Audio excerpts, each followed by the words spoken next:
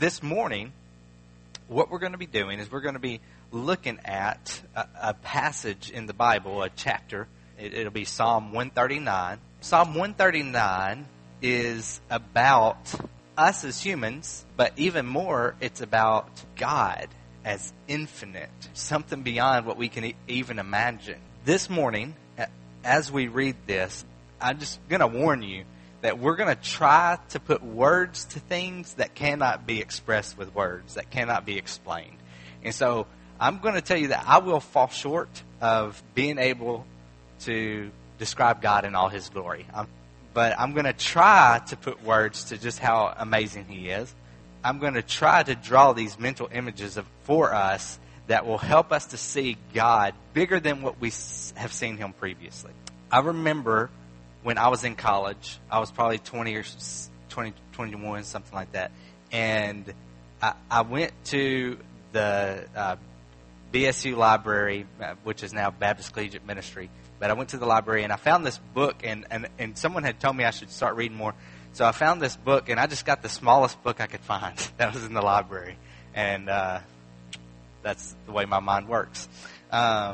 And so I picked up this book, and it's called The Knowledge of the Holy by A.W. Tozer. And so I pick it up, and I start reading it, and it takes me a month to read it. And it's not because it takes me a month to read 90 pages or 110 or however many it is. But it took me a month because I would read a paragraph, and I would realize this is a picture of God that I have never seen. That I've never thought of God in these ways, in these terms. And what it really did is all the ways that I had been thinking about God, it took all those and just broke them up and said, no, you're putting too many limits on God. You need to think bigger. And when you try to think beyond a way that you have thought your whole life, it's pretty difficult. And so hopefully this morning,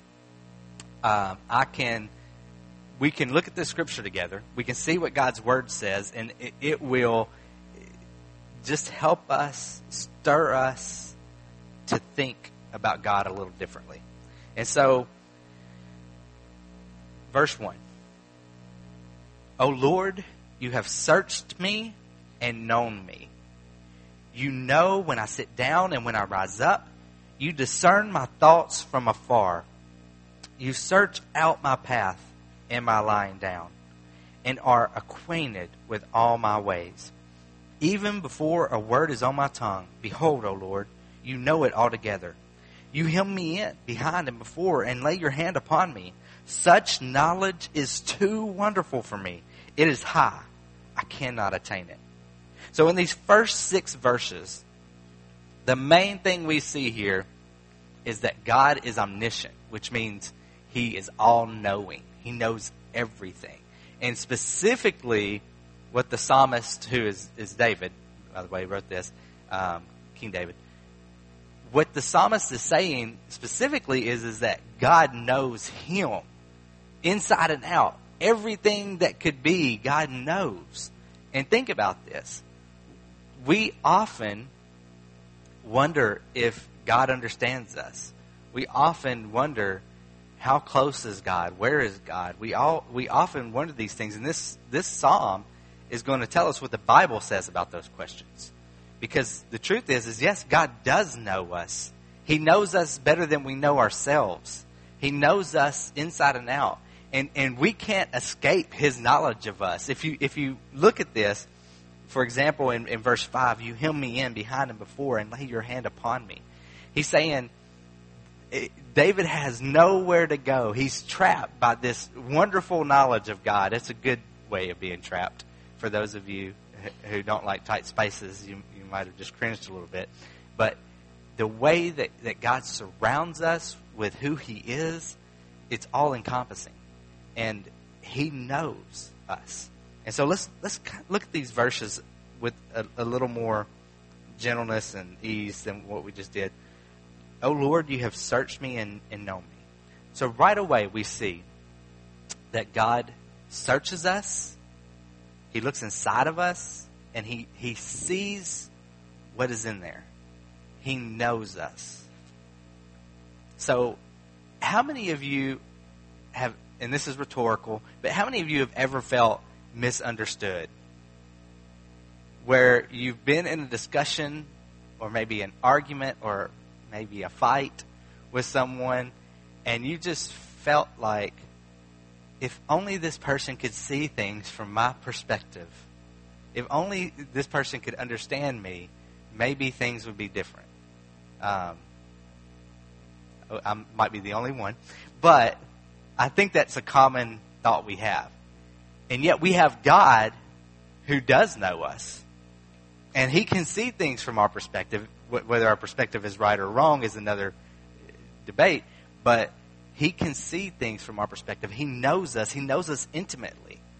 And so there should be a peace about that, yes, God does know us. He knows us deeply. But there should also be a little warning in our spirit that we should live our lives in a way that honors him, since he sees what's inside of us. There should also be a little warning of, maybe I need to check my heart and see if there's anything that shouldn't be inside of me. See if there's anything there that shouldn't be inside of me. And we're actually going to end this psalm with 2 verses that reflect that thinking. But the main thing we see is that, verse 2, that Jesus knows all of our thoughts. He knows everything about us. And it's not just us as individuals. He knows everything. You know when I sit down and when I rise up. You discern my thoughts from afar. You search out my path and my lying down and are acquainted with all my ways. So there are these words like all. He knows A-L-L. He knows it all. He knows everything. Even before a word is on my tongue. Before we even speak it. Behold, O Lord, you know it altogether. God knows what we're going to say before we say it. And then the verse we read earlier, you hem me in behind and before, and you lay your hand upon me. Such knowledge is too wonderful for me. It is too high. I cannot attain it. He's saying that when God puts his hand on him and he knows, David gets this feeling that God knows everything. He gets this feeling that God's eyes pierce deep into the soul. He gets this feeling that of awe. He doesn't even know what to do about it. He doesn't even know how to handle it. And we, as humans, we're limited. We're finite, right? We're created. We're a creature. We don't know everything. And so for us to even begin to imagine that God knows everything is just a weird place to even start a psalm. Because how do we even relate to that? But God is not a creature. He is not created. He is the creator. And God is not finite. He is infinite. He is beyond what we could ever imagine. He'll even when we are in eternity with him, he will never stop amazing us. He will never cease to surprise us because he is God, and every day it will just be more and more awesome for us because we are in his presence and more is revealed to us about him, and it's a never-ending flow of surprises that will come from God. Because he is infinite. He is beyond us. And so when we think about God, it's difficult because our brains are created, right, and limited.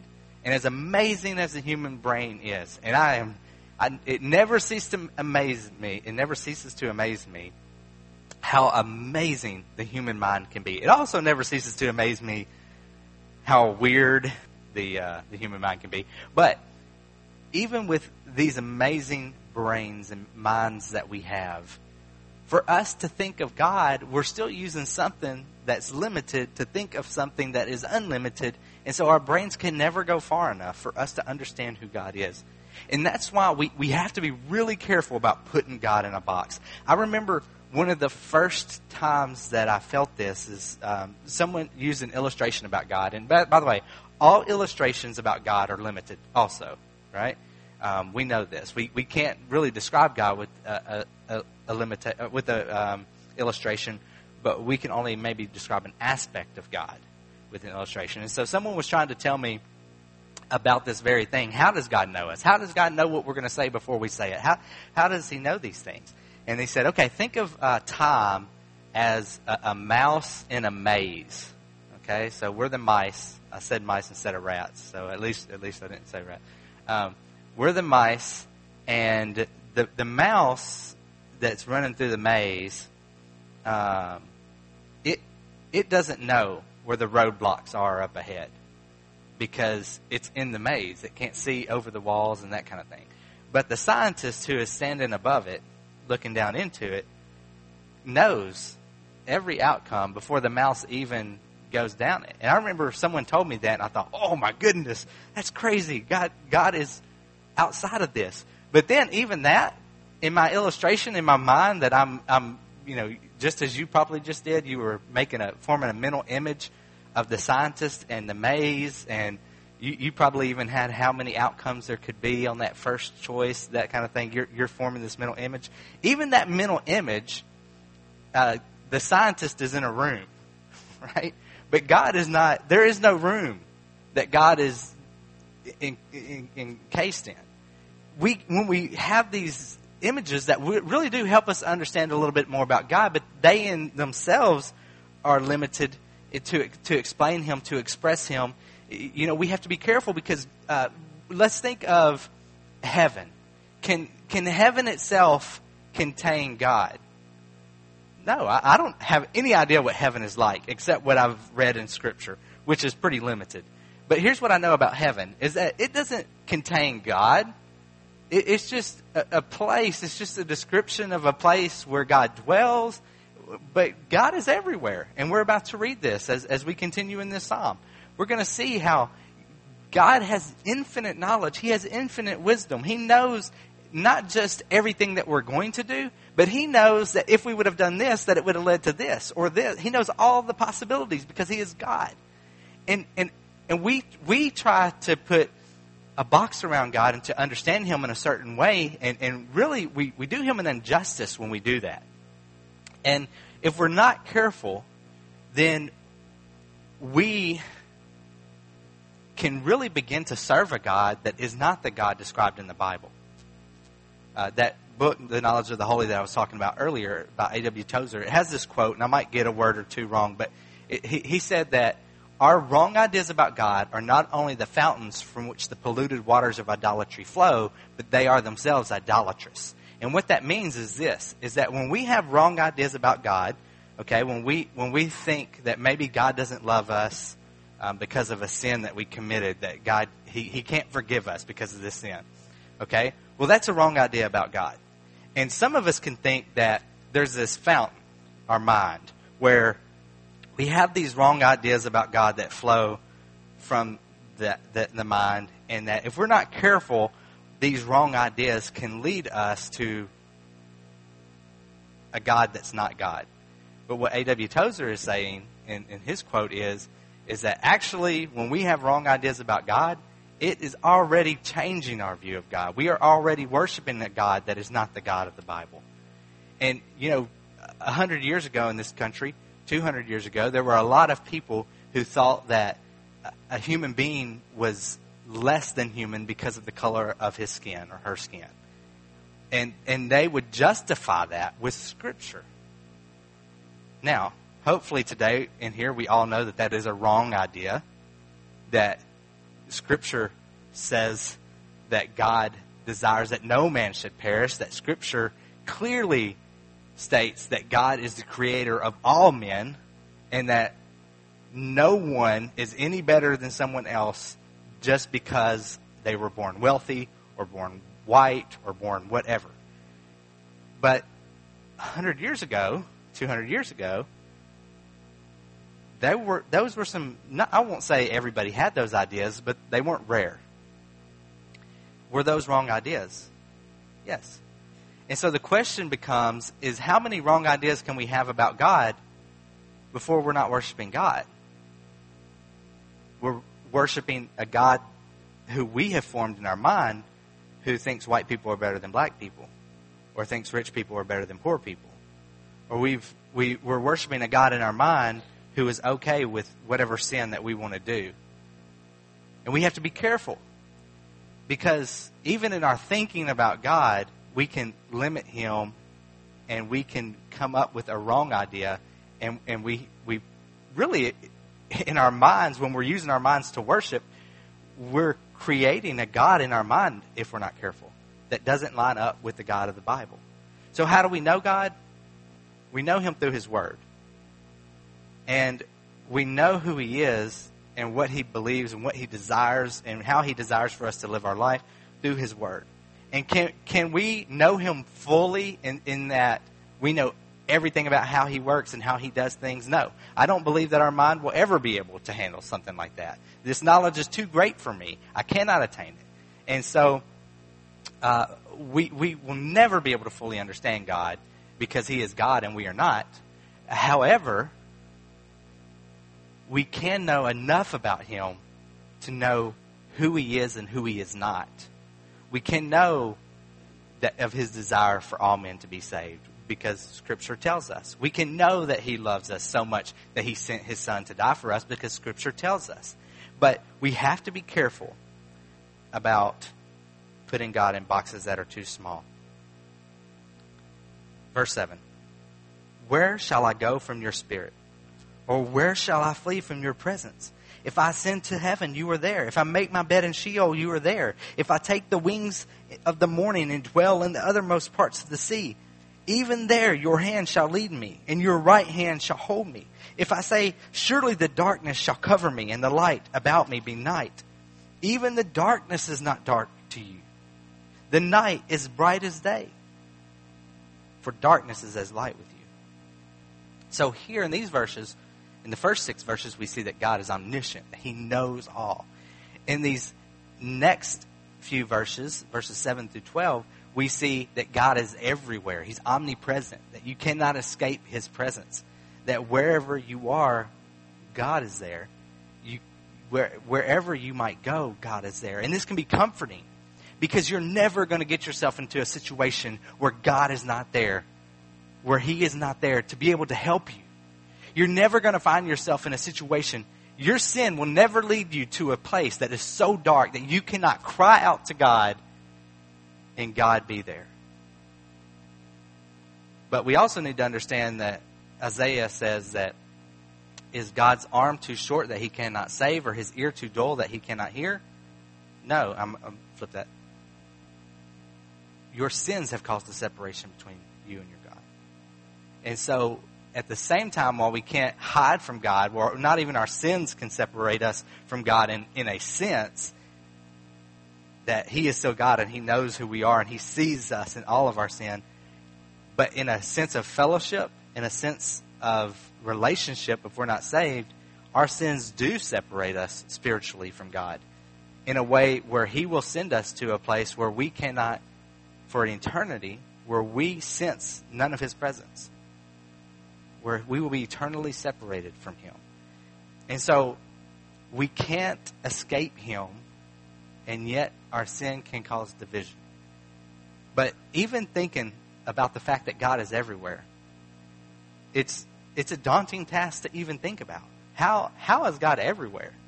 Because we're in our physical bodies, and we just think of things from a physical sense. And so God is here and God is in China at the same time. We think of that, and we think of it in a sense of, okay, how am I physically in the body here and physically in the body in China, or Russia or Syria, where God is needed right now. He's needed here too, but God's all over the globe. And so how does that work? And I don't know how it works, but I know He is, because His Word tells us He is. And another thing is that we're limited. Because we are created beings and physical beings, we are limited to the laws of nature, to the laws that encompass us. We're not going to just float off into the atmosphere, because there is this thing called gravity. And gravity is just really an explanation of these rules. But it holds us down. It keeps me from floating up right now, right? but I can't walk through that wall, right? Because the atoms are so tightly, or moving so fast, and they're so close together that wall is solid. And my solid body cannot walk through that solid wall. But again, we're just thinking of things physically. I was talking to Rose yesterday about time. And how do you even, think about time? I can think about distance, right? I was hanging curtains yesterday, and then I was also, more importantly, hanging a Lego Batman movie poster in John Michael's room. And I was trying to figure out, okay, I wanted the top of the poster, which the frame was bigger than his Star Wars little posters. And so, my kid's cool. And so I was trying to figure out, how do I get the top of the Lego Batman poster level with the other poster? And so I had some tools to help me. I had a tape measure, measuring tape. I had a level, actually 2 levels because I'm OCD. And I had these tools, a pencil, a hammer. I had all these things that were going to help me hang this picture. And it was really fairly simple for me to see. Even though there was some math involved and all that, I could see, okay, I wanted 12 inches between this one and this one, but I wanted 12 inches between the outside of the frame. So I couldn't hang the nails. And so there was math involved, right? And some of you have already checked out because I started doing math. And but I could see it. And so here was this physical thing that my mind could comprehend, and I could do the math and figure it out. If you go in there, the pictures are like this. No, I'm just playing. But time is, even though it's a measurement, it's still a little more abstract.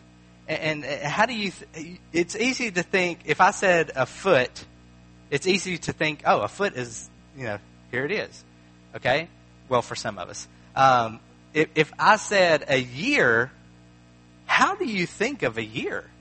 How do you do that? If I said a decade, how do you think of a decade? We measure a decade in seconds. We think of a decade and what happened in 10 years in just a few seconds, and it's more abstract.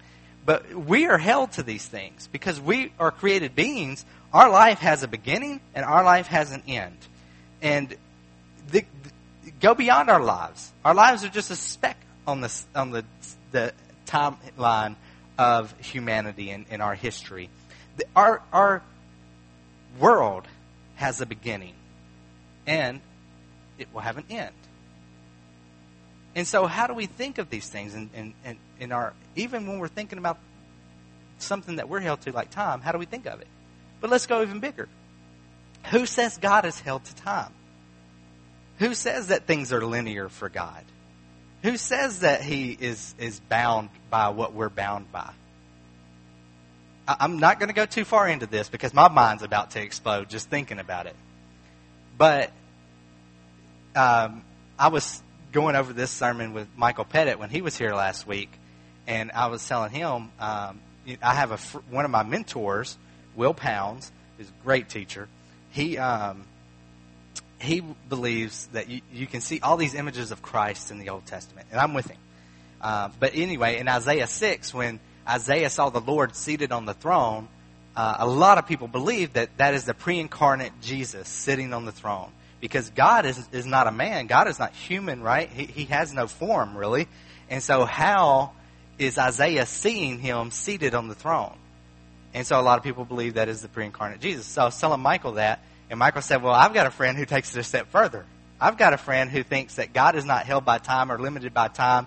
And so even though it was before the incarnation, the coming of Jesus to earth, that the Jesus who was born and grew into a man could be at the same time anywhere on that timeline of history. He himself could be in the flesh on that throne. And I just said, okay, I can't go. I can't do it anymore. This is too much. I felt like David back in verse 6 when he said, such knowledge is too wonderful for me. It is high. I cannot attain it. But, in science fiction, we come up with all these crazy ideas. And a lot of times, if you watch the old Star Treks back from the 50s, which I have watched several times because I'm a huge nerd. And I tried to get John Michael to watch them, but in the second episode, there was a monster in it where you could literally see the zipper, and it was too scary for him. But when you go back in time, you see that the human mind is able to foresee these things. Like they had these phones, right? They would click it, and it would pop down, and they would talk to each other on the ship and everything. Well, we, many years later, came up with cell phones. And so we think of what the human mind can imagine about created things. How can we even begin to wonder how God is? How God, who is not limited to any rules, how he is. And so, I don't know. I'm just in awe. We're not going to spend as much on the last part of this psalm as we did on the first part. But so far, we've seen that God is beyond us.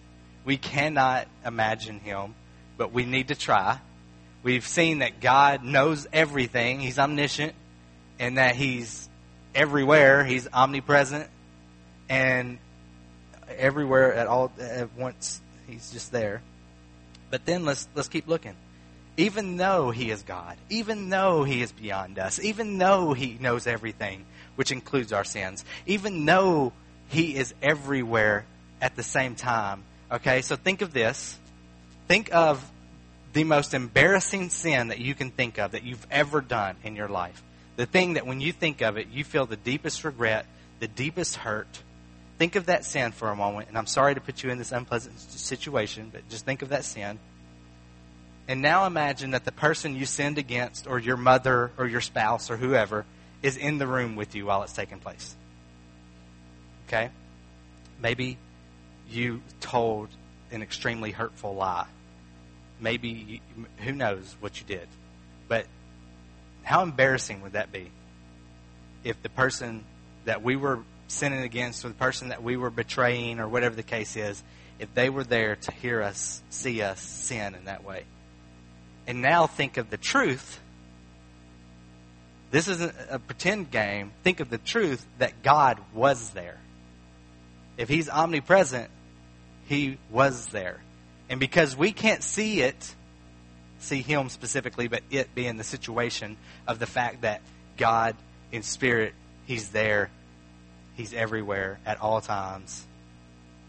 Because we can't see it, it's not as real to us in our concepts of things. And so what we have to realize is that he was there. And even still, he chose to send his son to die for us, even though he knew the depravity of human beings. Even though he knew that human beings would kill his son if he was born on this earth, he still loved us enough to send Jesus. And Jesus still loved us enough to come. Because according to Scripture, in the beginning was the Word, and the Word was with God, and the Word was God. Jesus already existed before he was born on earth, and he left heaven. He left perfection to come to this earth, to enter into this sinful world, even though he was perfect and never sinned. So for the sole purpose of glorifying the Father by dying on the cross so that we could be saved.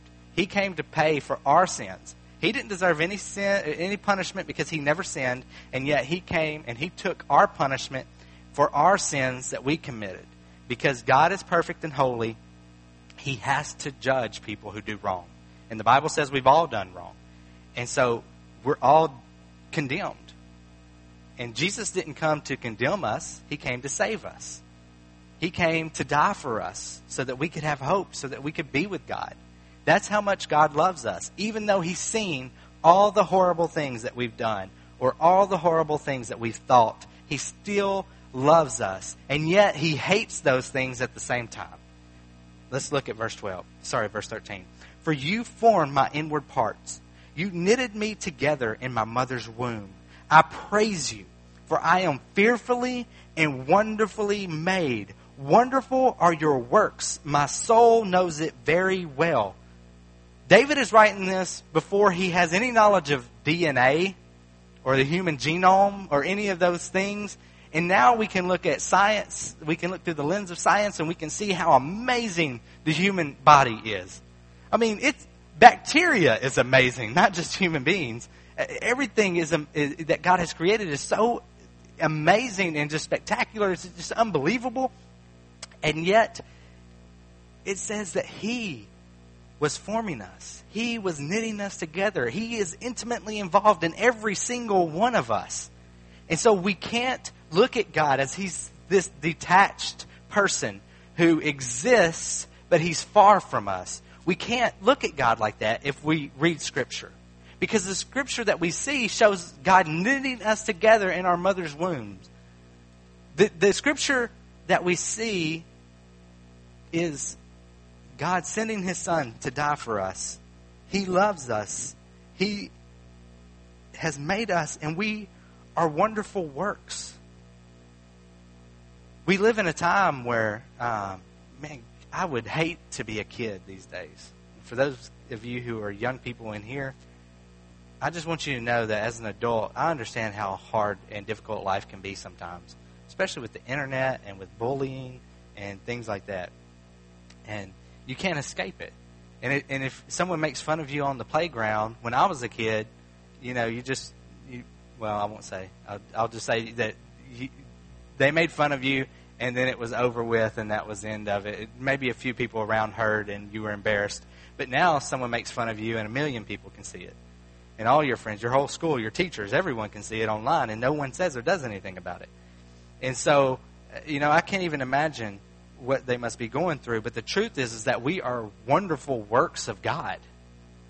And so, despite what people might say about us, despite what people might think about us, we are wonderful works of God. But this is not just limited to us. The Muslim who flies a plane into a building is a wonderful work of God. He is just choosing to do evil things. But that person has the ability through Jesus to be forgiven and saved just as we do. Because we are all created by God. I praise you for I am fearfully and wonderfully made. Wonderful are your works. My soul knows it very well. My frame was not hidden from you when I was being made in secret, intricately woven in the depths of the earth. Your eyes saw my unformed substance. In your book were written, every one of them. The days that were formed for me, when as yet there was none of them. So your eyes saw my unformed substance. In your book were written, every one of them, the days that were formed for me, when as yet there was none of them. So we're going back to God knowing before it even happens, God creating us, God knowing that we would be here this morning, God knowing that we would be having VBS this week, God knowing that you were going to experience pain in whatever way you've experienced pain, God knowing that you were going to experience some sickness and whatever sickness that you are dealing with right now, God knowing all those things. And for some of us, we can look at that and we can say, well, then how could God let all this happen? And I'm going to admit, I don't have the details. I don't know why these bad things happen. I don't know why they happen to us. And I can't even begin to understand. And for really, we can have a discussion in private, but for me to try to defend God from a public stage is just futile, because all the bad things are still happening to us. But what I can say is this. From everything I know about God and everything that this book says about Him, I've got to believe that He is somehow not limited to our rules. He is somehow beyond us, and that somehow His word is true, and that He is working it all together for good for those who love Him and are called according to His purpose.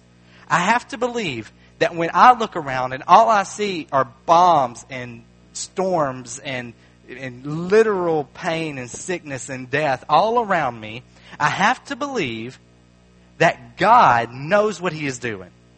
That the same God that knitted me together in my mother's womb, the same God who is everywhere, the same God who knows all, that He is working it all together for good. I have to believe that one day we'll get to the end, and maybe He'll give us a glimpse of how He was working it all together for good, and maybe we will say, oh, I get it. Or maybe we won't be able to speak. Maybe tears will just fill our eyes because we think of all the times that we doubted His goodness. We think of all the times where we question His will. And I have to believe that our minds can't understand it right now. But maybe one day He'll be able to explain it to us when we're face to face with Him.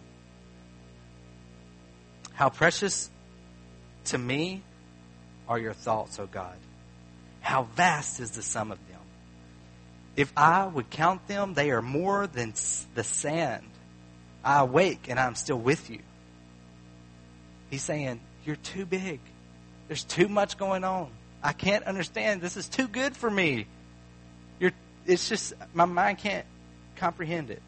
And then he goes to this precatory part where he's cursing the evil. Let's look at this, and as we're reading this, I want to say a little bit more about it before we close. Oh, that you would slay the wicked, O God. O men of blood, depart from me. They speak against you with malicious intent. Your enemies take your name in vain. Do I not hate those who hate you, O Lord? And do I not loathe those who rise up against you? I hate them with complete hatred. I count them my enemies. Now, there's a lot going on here, and I don't have time to explain everything, but let me just sum this up. Basically, there's a couple of ways of thinking about this. Either David just is a human, and he's just saying this in this psalm where he's telling God his feelings, and he's saying things he shouldn't say. That's one way of looking at it. Or you can believe that in this moment, David is so close to God, God's hand is on him, this knowledge is too much. He sees how his sin and other people's sins offend God, because God is perfect and holy and He hates sin. God hates it. He sees that it's what causes all this pain and all this hurt and all this chaos that we've been talking about. And so God hates sin. And so when David is saying, I hate this, I hate them, it's the part of them that is sinful. And let me try to put this on a term that we can understand it. Okay, I've had friends who struggle with addiction. And I love those friends deeply. And have done lots of stuff for them and will continue to do for them. Will continue to be there for them. Will continue to allow them to hurt me just so that I can show them the love of Christ and to let them know that they are loved. Because when you love people, they will hurt you. No matter how good that person is, you will be hurt by them. And it is okay for me to love them and hate addiction. Is that right? It is okay for me to love them and hate the things that they do and the substances that they put in their body that cause them to behave in a way that's not them, that cause them to do things that are evil. It's okay for me to love and hate at the same time. And so we just have to be careful about where we were all raised a certain way, and hate means a certain thing to us. We were taught that this word hate means a certain thing to us. And the word, even if you look at, O men of blood, that's what the ESV says in verse 19. Dam is the Hebrew word. And even that word, it says men of blood, but even that word really is like bloodthirsty or homicide or a sinful way. So these people were killing people. Why wouldn't David hate that? And so we can, with Jesus, love our enemies, desire the best for them. We can live our lives in a way that shows them that we love them and still hate the very things that they are doing. And so, but in case you want to use this to say, but it's okay to just, even David said, to perfectly hate someone. So if someone's different than me, I'm going to perfectly hate them. Well, you have to be careful, because David was also a man of blood. Uriah's blood was on his hands. And so even David should be hating himself in this case. We can hate our sin. We can hate the sin of others. And we can love ourselves and love them at the same time. And we can hope that we will all be redeemed by the blood of Jesus. And then the last two verses of the psalm. Search me, O God, and know my heart. Try me and know my thoughts. And see if there be any grievous way in me. And lead me in the way everlasting. And so here's the thing. We can't know God fully, but He knows us fully. We can't comprehend all there is to God, but He can comprehend beyond us. And so what do? First thing we can do is ask God to search us, to reveal to us any sin that might be in our lives that shouldn't be there. Any wrong ideas about Him that we might have. We can ask Him to search us and see if there's anything grievous in us, anything wicked in us, anything wrong in us, and ask Him to correct it and to lead us in a way that's everlasting. And that's where we are. And so as we close, there's a lot to grasp here. God is big. He knows all. He is everywhere. He's all the time. We cannot escape Him. And this should give us a tinge of uneasiness over the sin in our life. Or for some of us, it might just need to be an overwhelming sense of guilt that we need to repent. But there should also be hope in the fact that He sees and He knows all and He still loves us. And it should also affect the way we see ourselves and we see others. We should hate our sin. We should hate the sin of others. But we should love ourselves and we should love others unconditionally as God loves us. But we should want people to repent. We should want people to get right with God because their eternity is at stake. We want to be in a way that's everlasting. We want to ask Jesus to forgive us of our sins so that when we stand before God, we can say, He says, why should I let you into heaven? Why should I be in your presence since you have sinned, since you did all these things?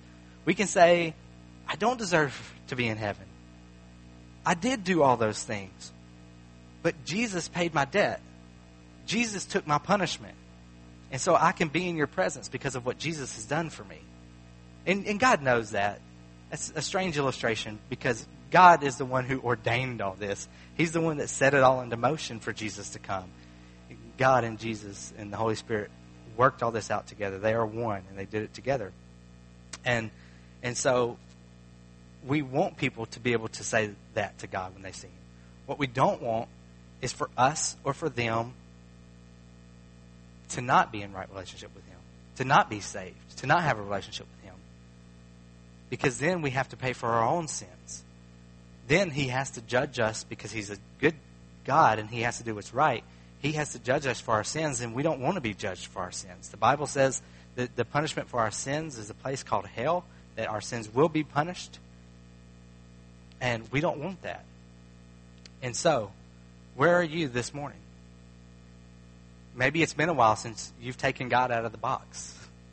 And you've thought about Him in this huge way that we cannot comprehend.